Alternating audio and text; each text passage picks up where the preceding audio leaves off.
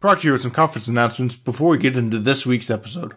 CodeMesh is coming up again, taking place the 3rd and 4th of November with tutorials on the 2nd of November. The program is up and a new keynote has been announced. Connor McBride talking space monads.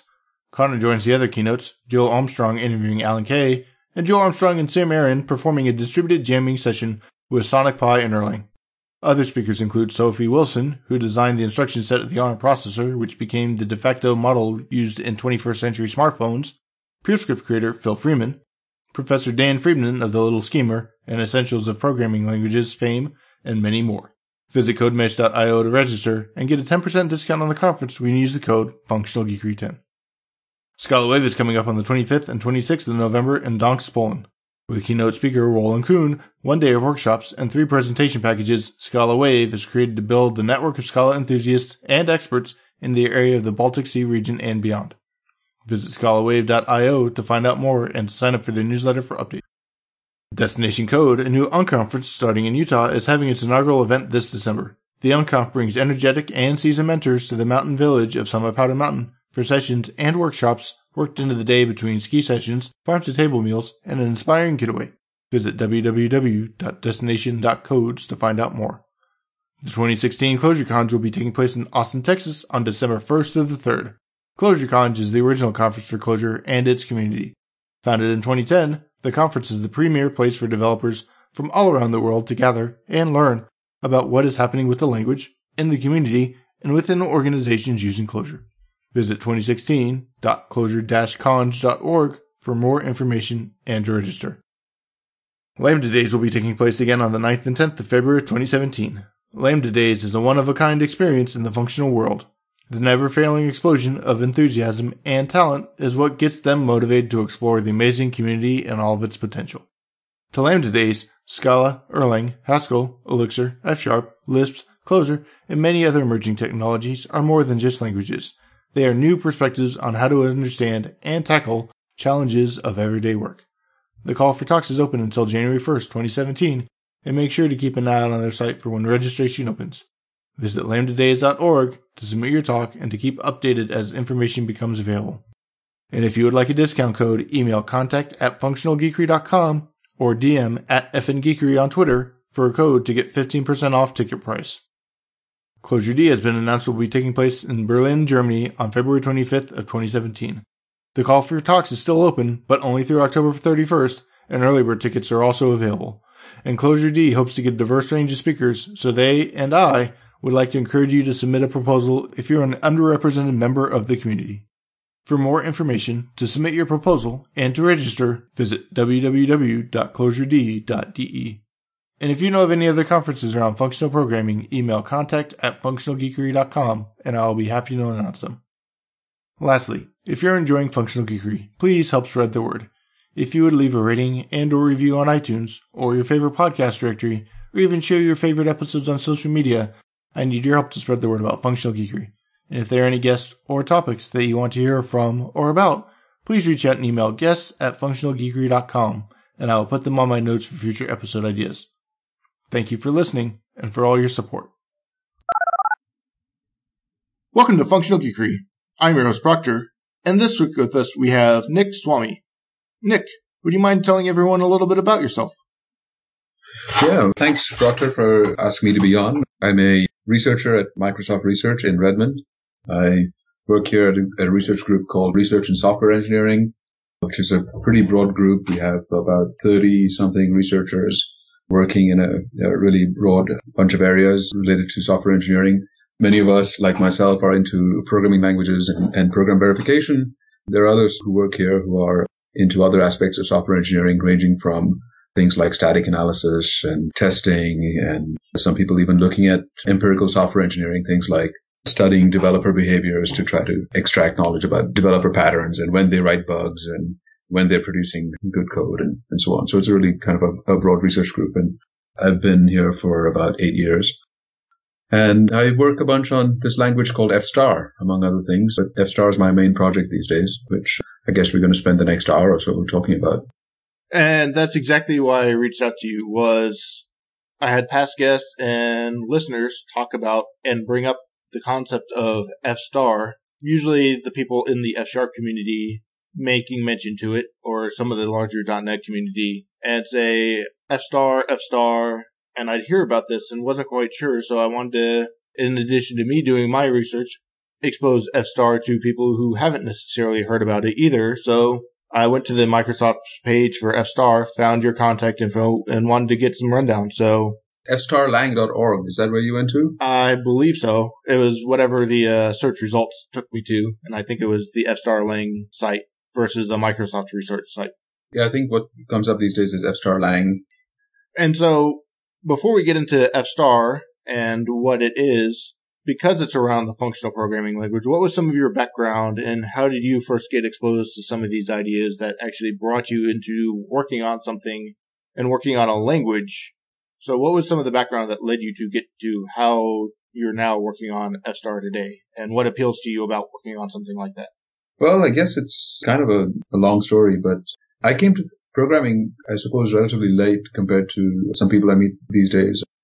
I was an undergrad in college at a place called Hampshire College in Massachusetts, and I was mostly into math and physics and stuff at that time, and I came across programming while sort of trying to do sort of numerical simulations of differential equations, this kind of thing, and soon sort of got sucked into it and got really interested at that time. I must have been this is maybe 20 years ago, into reading a bit and learning a bit about automated theorem proving, where at the time I was looking at theorem provers that were things of the sort that are doing resolution and superposition based provers. So basically these are theorem provers where you write down a formula in relatively simple logic, something like, say, first order logic with equality, and maybe even the use of quantifiers is greatly restricted. So maybe even just sort of propositional logic, predicate logic with equality. And then they have various algorithms that kick in that try to decide whether or not a formula is valid, and try to do this entirely automatically. And that's something that I dabbled in a bit as an undergrad. And so I was always I've been into sort of automated theorem proving for some time.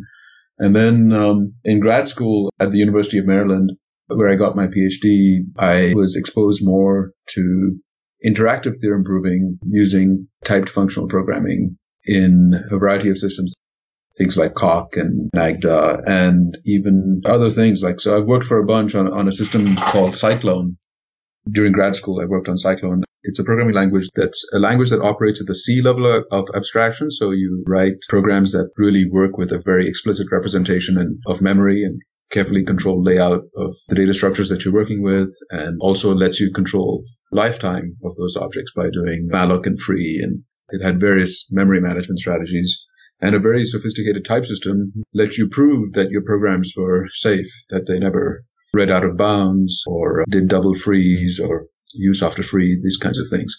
And that, I guess, was my first serious exposure to using sophisticated programming language techniques to prove properties by programs. And something clicked at that point that, I'd had this little bit of a background in automated theorem proving. And at that point, I kind of formed some connection about, well, black box automation can only take you so far. And being able to have deep control into a system that a user interacts with to prove properties that they're interested in and get a machine to check these proofs reliably was a really powerful idea for me at the time. And also the idea of you actually prove properties by programs that you write rather than just proving theorems in a more abstract setting, like theorems about math, like actually doing proofs about programs was something that really clicked for me early in grad school. And it's around that time that I started to really get into this mixture of programming and proving and interactive proving and automated proving. And that's kind of the thing that F* is today. So F* is a programming language that's inspired by the ML family of languages. So it's a higher order typed, mostly functional, but effectful programming language, meaning that if you're familiar with languages like OCaml and F# and Haskell, F* should be familiar. Unlike Haskell, it's actually strict, so it's more like OCaml in that sense. And it's got a type system that's significantly more powerful than these languages that I've mentioned. So it's got a type system that's actually more like the type system of Coq. So it's a dependent type theory that lets you essentially state and prove arbitrary properties of programs or arbitrary properties in statements in math. And the F* system the type checker. You work with it to build proofs of these properties that you've stated. And you do this using a combination of interactive proof, where the user spends quite some effort in sort of spelling out the structure of the proof that they're interested in, and automated proof. So it uses an SMT solver. So SMT is satisfiability modulo theories. So there are these automated theorem provers that have come like so much further than those systems that I was working with as an undergrad, where you now have these theorem provers that work with first order logic and augmented with a number of theories, including equality and arithmetic and other theories too, maps, data types, these kinds of things. And if you build a formula in such a logic and feed it to one of these SMT solvers, it in many cases can very efficiently decide, despite the theoretical difficulty of the problems. In practice, the problems you can feed to an SMT solver, it is often able to decide whether or not that formula is valid in a few hundred milliseconds. So in FStar, you use this combination of an SMT solver running as your proving buddy in the background with this style of interactive proof where you're writing your program and you're stating and proving properties about your programs. So that's been a kind of an evolution for me for quite some time. But I think where FStar is today and where I see it going is, I think it's trying to really hit a sweet spot between having an extremely expressive proof system backed by just enough automation through these SMT solvers to allow you to manage these proofs and get them to go with relative ease, as opposed to really writing out extremely detailed proofs like you do in some other systems that have only interactive proof rather than SMT-backed proof also. So that's what, it's kind of a long-winded answer. I'm happy to elaborate on any of those things. And so you gave an overview of FStar, and you mentioned that it's both a prover and a dependent type system. And that means that, as opposed to some of the other languages that are used for proving, this is one of those languages that you would actually write your whole software in and be able to prove the current software that you're writing, instead of just having software and then another piece of language or tool go work to prove your software. That's correct? Well, I think I wouldn't really emphasize you said that it's got something to do with it being a dependent type system and a prover. Well, the way I see it, most sufficiently powerful dependent type systems are also provers in some sense. Like you can take a system like Coq and you can state and prove pretty much anything that you want with sufficient effort. What FStar is trying to do in that space is simply trying to make that effort a little bit lower by making use of automation in as much as it's possible. So I don't see that in and of itself like impacting whether or not you can use FStar to build and prove existing software. The part of FStar's design that I think is particularly relevant to that aspect is that FStar, in addition to being a dependent type theory and with the proving capabilities it provides, it's actually also an effectful programming language. So unlike, say, classic dependent type theory, FStar really embraces effects. So a big part of its system, of the FStar system, is describing, you can write, say, non-terminating programs, or you can write programs that are going to do I/O or are going to mutate some state or raise exceptions or have non-determinism or, have all these things that are inherently effectful behavior that are typically considered impure functional. These kinds of things are not features of pure functional programs, although they are very common features of real software. And FStar embraces these things, brings them into this logic in which you can use this dependent type theory to describe properties about these effectful computations and use a pure logic for your proofs, but to write your programs using a control system of effects and then to have the two sort of work together. And that, I think, is what FStar is trying to do to sort of straddle this divide between programming and proving.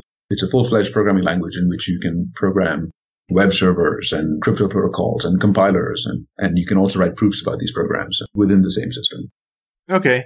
And I know dependent types nowadays have started leaning towards being more the stuff that you're going to write stuff in more often, with other languages like Idris and along with FStar starting to push that bounds of you're not just writing your proofs and this is an outside tool you're writing your proofs in and proving something in another languages, but you're actually proving your software automatically while using the types that you've defined in your software that you're writing, as opposed to having some outside system which is proving a C program or some other program that it knows how to interop with and read those bytecodes and do the analysis of. Right. That's right. So I think this is very much part of the using some kind of type theory to prove properties about your programs. I mean, inherently, you try to use the language itself sort of has some inherently good properties, and you try to make use of those properties that the type system gives you to express and state your proofs. So in a way, if you take even Java and take Java's type system, yeah, there are tools that analyze Java bytecode after the fact and try to prove some property about it. But the Java type system is not particularly dependently typed or anything, but you use the type system to prove many useful properties about your Java programs. In particular, a property that the Java type system aims to give you is that for any well-typed Java program, you have a proof that that program is memory safe. And that type system is geared to proving just that property. Now, with a more expressive type system, like, say, Idris or F-star or something, there are some generally good properties that the type system gives you. For instance, any well-typed program is guaranteed to be memory safe. But it also gives you many other properties, and the type system is flexible enough for you to state and prove properties that are very specific to the particular program that you have at hand, rather than being a generic property of all programs. So I can write in my type system that this program is really sorting a list of numbers, and the types allow me to express and prove that very particular property of my sorting algorithm, which is not something that the Java type system is going to let you do, but it's just a matter of degrees in some sense. More powerful type systems let you prove more specific properties. And that gets into dependent types. And just as a recap and overview of dependent types for anybody who is unfamiliar or still doesn't quite grasp the concept, when you talk about being able to express sorting a list as inherent in the type declaration, that becomes something where you can declare a list of some type of A that is comparable and put in the type definition that if you have A1 that comes before A2, that A1 compares to less than A2 for every set of element in that list as part of the type declaration. It becomes something more along the lines of that versus just having a list of ints, right? Yes. So to a very crude approximation, I mean, there's fairly well-established theory that shows that what I'm about to say is only a crude approximation. This doesn't work at arbitrary orders, but it's quite maybe useful intuition to really just start by thinking about types as sets. And when you say I have a type, like I have a type int, let's say, this describes a set of terms, a set of values, all of which happen to be integers. So that set has stuff like -1 and 17 and whatnot. But you could also have another set. You could say, I have the type of natural numbers, which is a subset of the integers. It has only the non-negative ones. And in this manner, you could say, I have the type of lists of natural numbers, where each element is a list. So it's either the empty list or a list with one element or a list with two elements. And in all these lists, in this set, in every one of these lists, all the elements happen to be natural numbers. And that's carving out some set of values. Well, you can play this game to kind of arbitrary precision. I can say, I have a type and my type is 0. And it's the type that contains, say, no elements. That's the 0, the empty type in some sense. Or I can say it's the type that contains exactly the element 17. And this is a type that has only one element, the integer 17. Or it could be, I have the type of sorted lists of integers. And that's kind of the type that you were describing, which is, it's all the integer lists, but it's only those ones that whose elements happen to be in sorted order. So in many type systems that have this kind of expressive power, you can kind of describe a type that's really going to carve out exactly the set of values that your function is meant to compute, and say this one, it computes exactly the set of sorted lists, and that's it. It's not going to build anything else.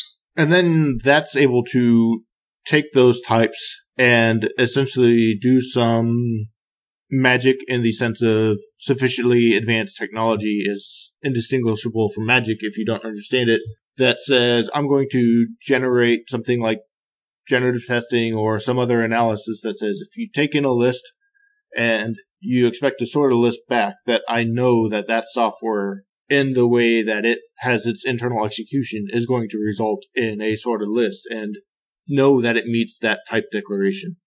That's the SMT stuff you were talking about that helps determine that? Or how does F-sharp kind of go about that at a very high level to determine that those types are held true?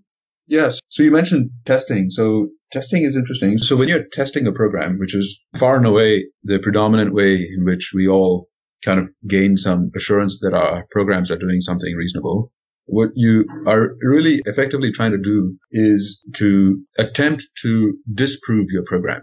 You're trying to take your program and feed it a bunch of inputs and see if there is a particular input on which your program does something unexpected. And if it does something unexpected at that point, it computes the wrong result, then you know that, oh, your program has got a bug in it, and you go and fix it. And you do this for a while. You feed it thousands, millions of inputs. And at some point you give up and you're like, well, it seems like it's doing the right thing on these million inputs. I've exhausted my testing budget, and that's good enough for most of us. And we're like, okay, fine. I'm done. I'm going to now just unleash this piece of tested code on the universe. Now, of course, the strategy of testing your program like this is not guaranteed to rule out the presence of any bug. It's only going to give you some confidence that on some certain executions there is no bug.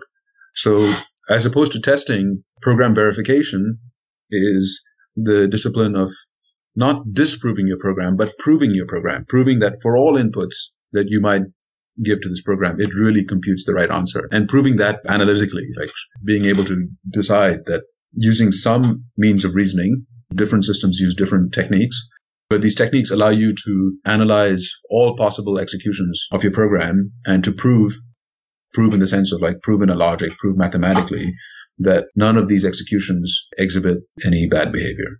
So in the case of F-star, and this is the general idea here is the same in all dependent type theories. So this is what I'm about to say is true for Idris and Coq and Agda and Lean, another dependently type language that is being developed in my research group here. Essentially, at its core is a type lambda calculus. And in the type theory of that lambda calculus, there are certain proof rules which govern how you're allowed to build programs or build terms. And those proof rules can be interpreted as axioms in a logic. They tend to be rather compact, like these tend to have just a small number of these rules, literally just a handful, maybe 5 or 6. And you can show that any program built using just those proof rules, if you can show that I built a program and it has a type which says that this program computes a list of sorted integers, then really if you compute with it and you reduce it, it's going to always reduce to a normal form. And this normal form is going to just be a value that's going to be a sorted list of integers. So as for the precise structure of these particular proof rules that these various dependent type systems use, there are several variations, but the essential idea is usually the same in all of them. And if you've seen a simpler type system, these rules have a fairly kind of syntactic nature, and they're of the form that, you have a type of functions from t to t prime. And if you have a value of type t and a function of type t arrow t prime, well, you can apply the function to the value and you get back something of type t prime. And the only thing you can do with the function is to apply it to some argument. And these proof rules then determine the ways in which you can build valid terms. So that's under the covers. That's what F-star is also doing. But it turns out that in many places, say when you're applying a function and the function expects an argument of a natural number or expects a positive number as, let's keep it simple. Let's say that the function expects a natural number as its argument.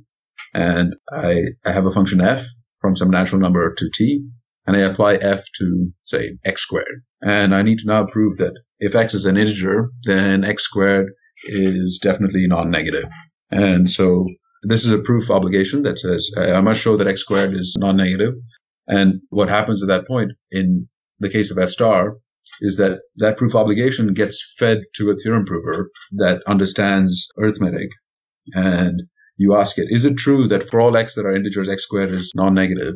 And it's going to say, yes, this is true. Based on what this theorem prover, this SMT solver says in the background, F-star then decides, okay, this program that you wrote is in fact well typed, and I'm going to allow you to write this function application and agree to type check your program. I think that starts to help. And that was kind of where I was getting at, as I knew it wasn't quite testing, but I wasn't sure how it translated into something that said, I'm taking analysis and just back to that sort of list, is that I expect this thing to have some sort of comparison operator in it to make sure that I'm returning it sorted ascending versus sorted descending versus just random order. And so it's going through and looking at the different statements. It's analyzing the different paths that could go through, and all of a sudden it's coming back with, is there anything that can somehow it determines that breaks the constraint at the type level that says, you said this was supposed to be sorted from just a list of natural numbers to a list of natural numbers sorted. Yeah. There's some magic in there that essentially reduces that out and says, there are a handful of ways I know about that can make sure that it gets transformed this way. And it does the analysis through what it sounded like, that SMT proofs in the background that's been compiled, right? Or do I go and add some more of those logics that says, here's how I can help make sure that this thing is proved? So I was going to try to prove it by using a mixture of its own type checking logic and also these queries of an SMT solver. And you can always add hints, and you say, well, for instance, you're trying to do a quicksort. And what you're doing in quicksort is you take a list, you take a pivot, some element from the list, and then you partition the list into two chunks, those elements less than or equal to the pivot and those that are greater than the pivot. And then you recursively sort each chunk.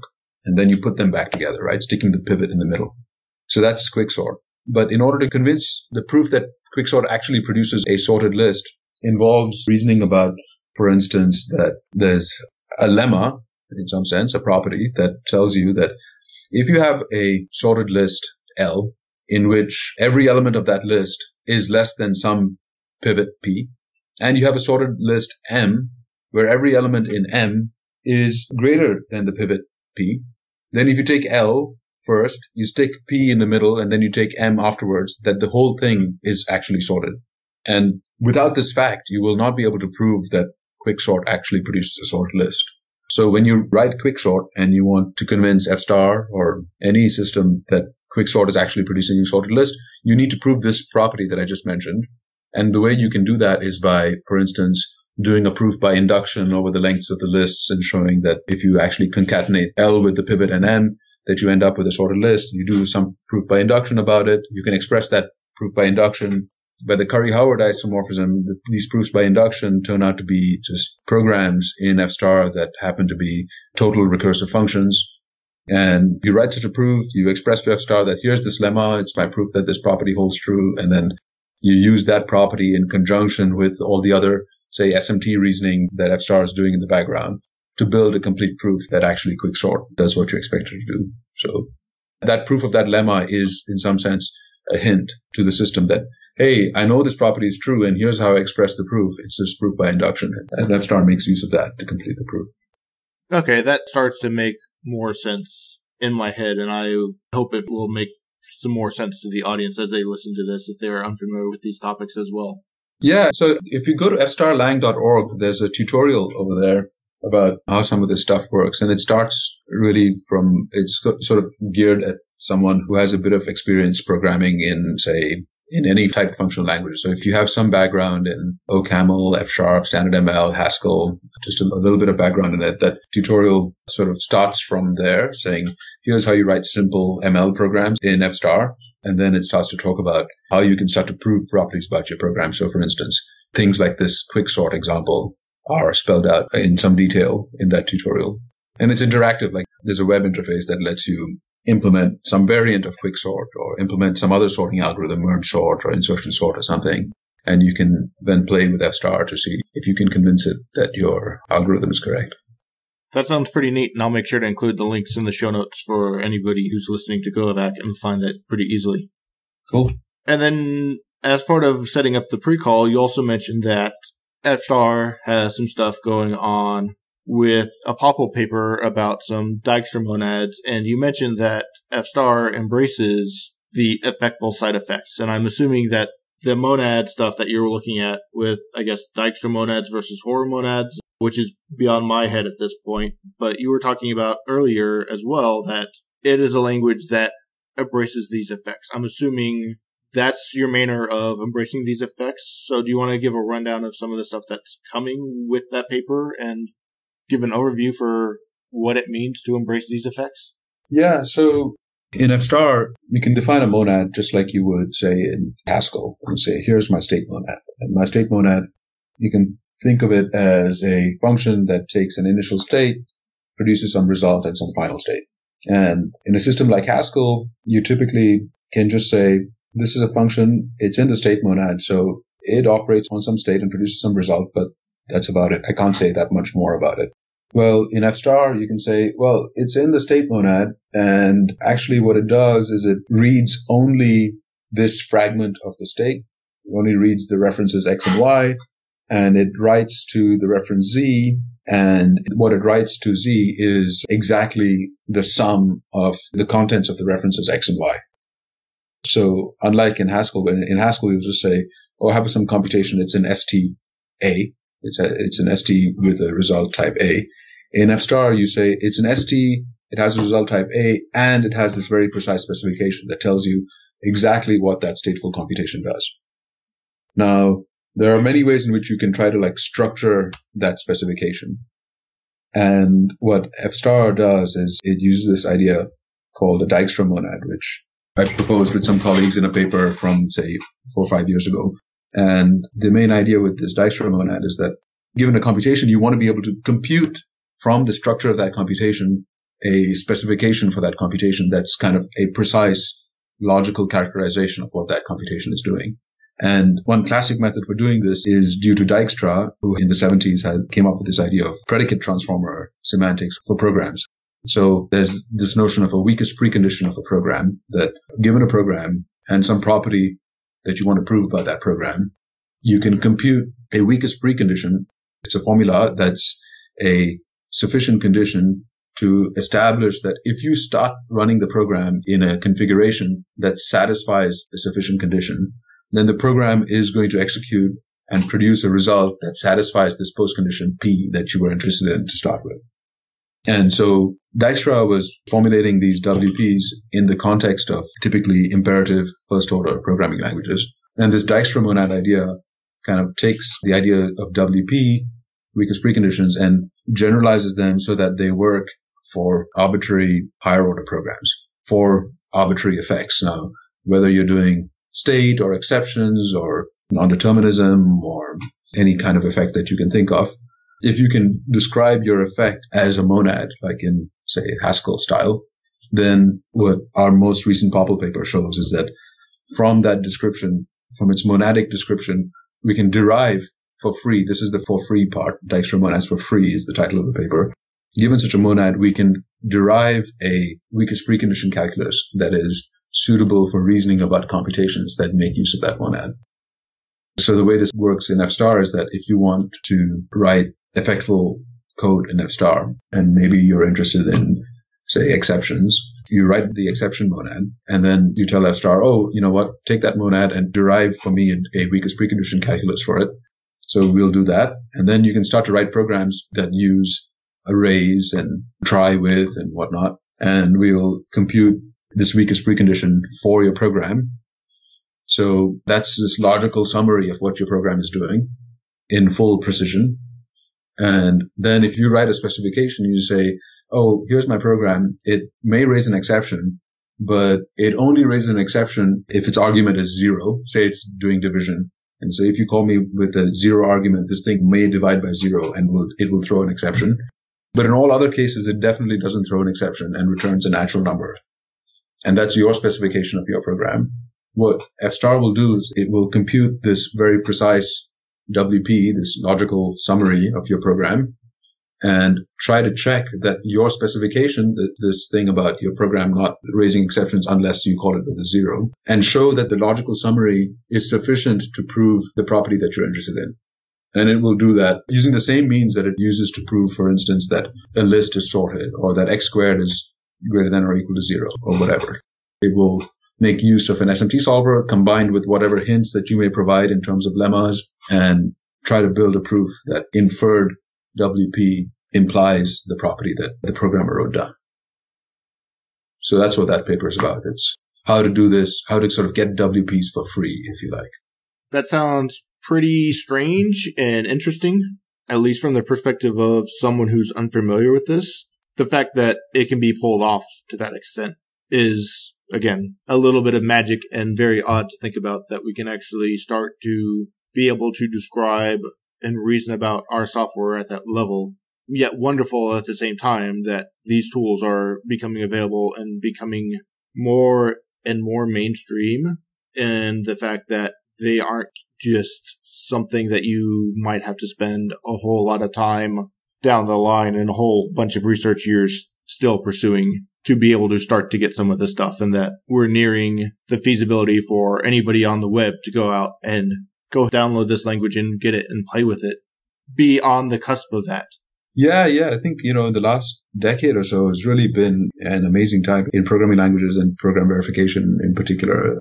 The tools that people have been building for a long time are starting to reach a point where they actually are beginning to scale to programs of the kind of complexity that one tends to write in practice.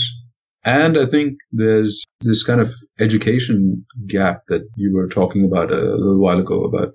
I think students these days are coming out of colleges all over the world increasingly well prepared to think about their programs in this formal manner and being able to describe precisely what their programs are intended to do. And even just that, just being able to describe what your program is intended to do is a huge, huge step forward. Whether or not you're able to prove that your program does that is a different question, but just being able to specify it and to think about your program in those terms, I think really clarifies your thinking when you go about actually trying to implement your program in whatever language you may actually choose. So I think that we're sort of maybe nearing a kind of tipping point in this area where it's becoming increasingly feasible to think about your programs, real programs, in this very formal manner. The day when I can prevent myself from falling into the trap of programming by coincidence seems a day that I want to have sooner than later. Yeah.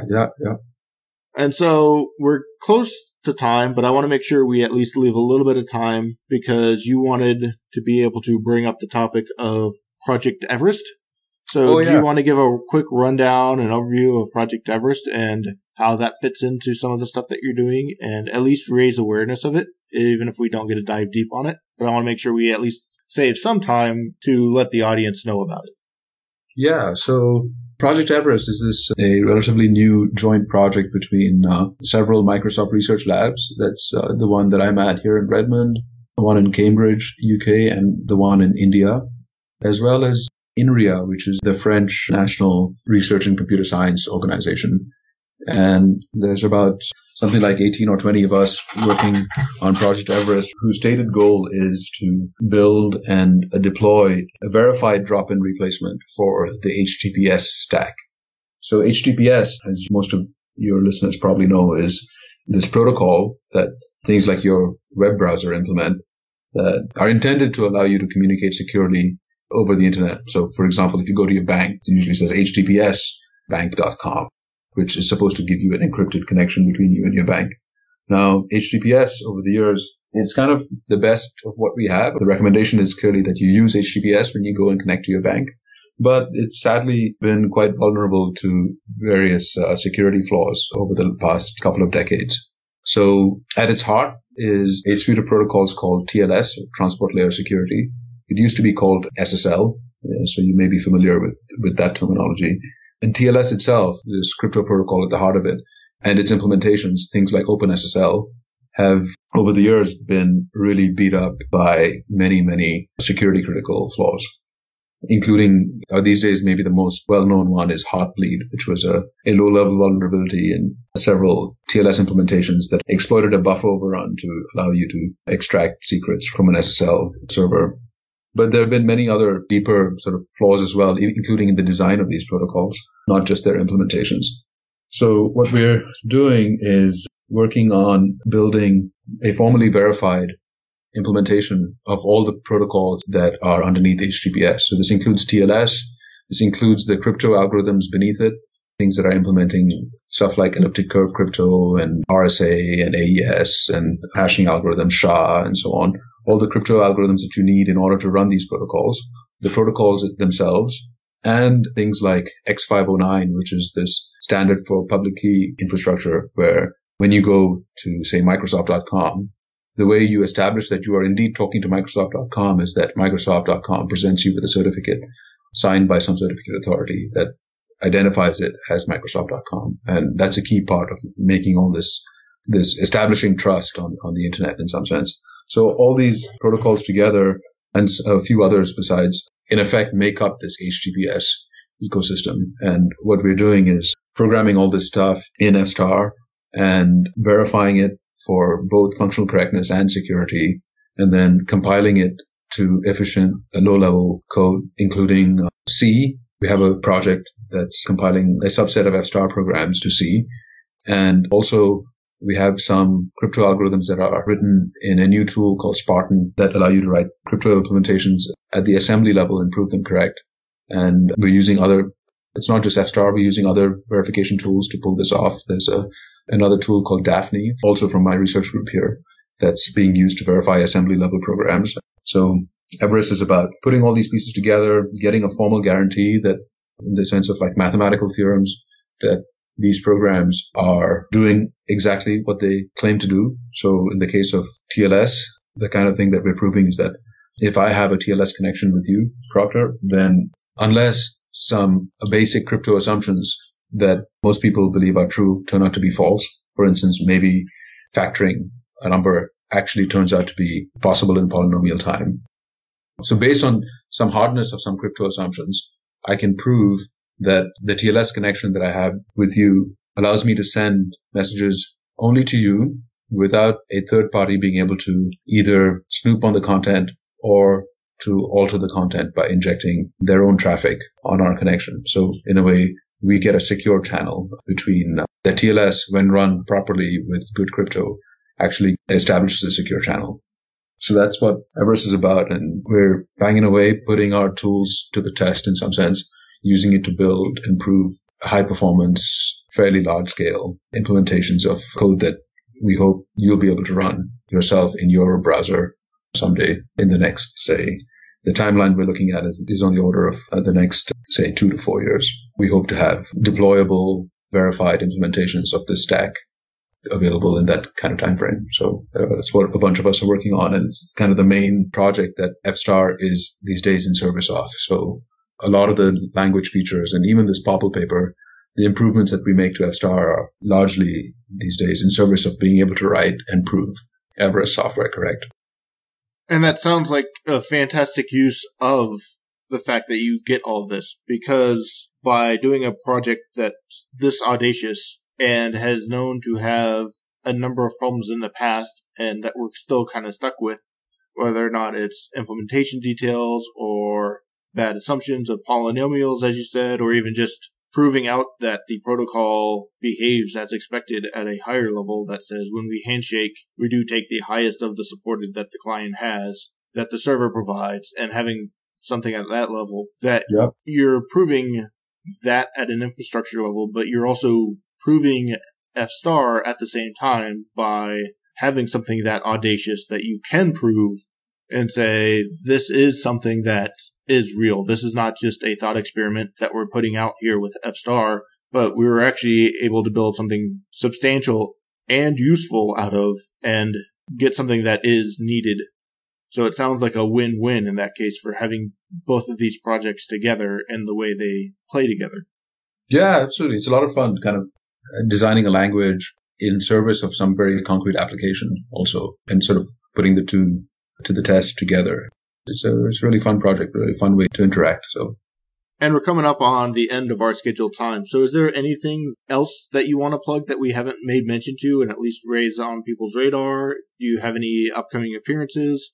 You mentioned the POPL paper for POPL 17. Are you going yourself?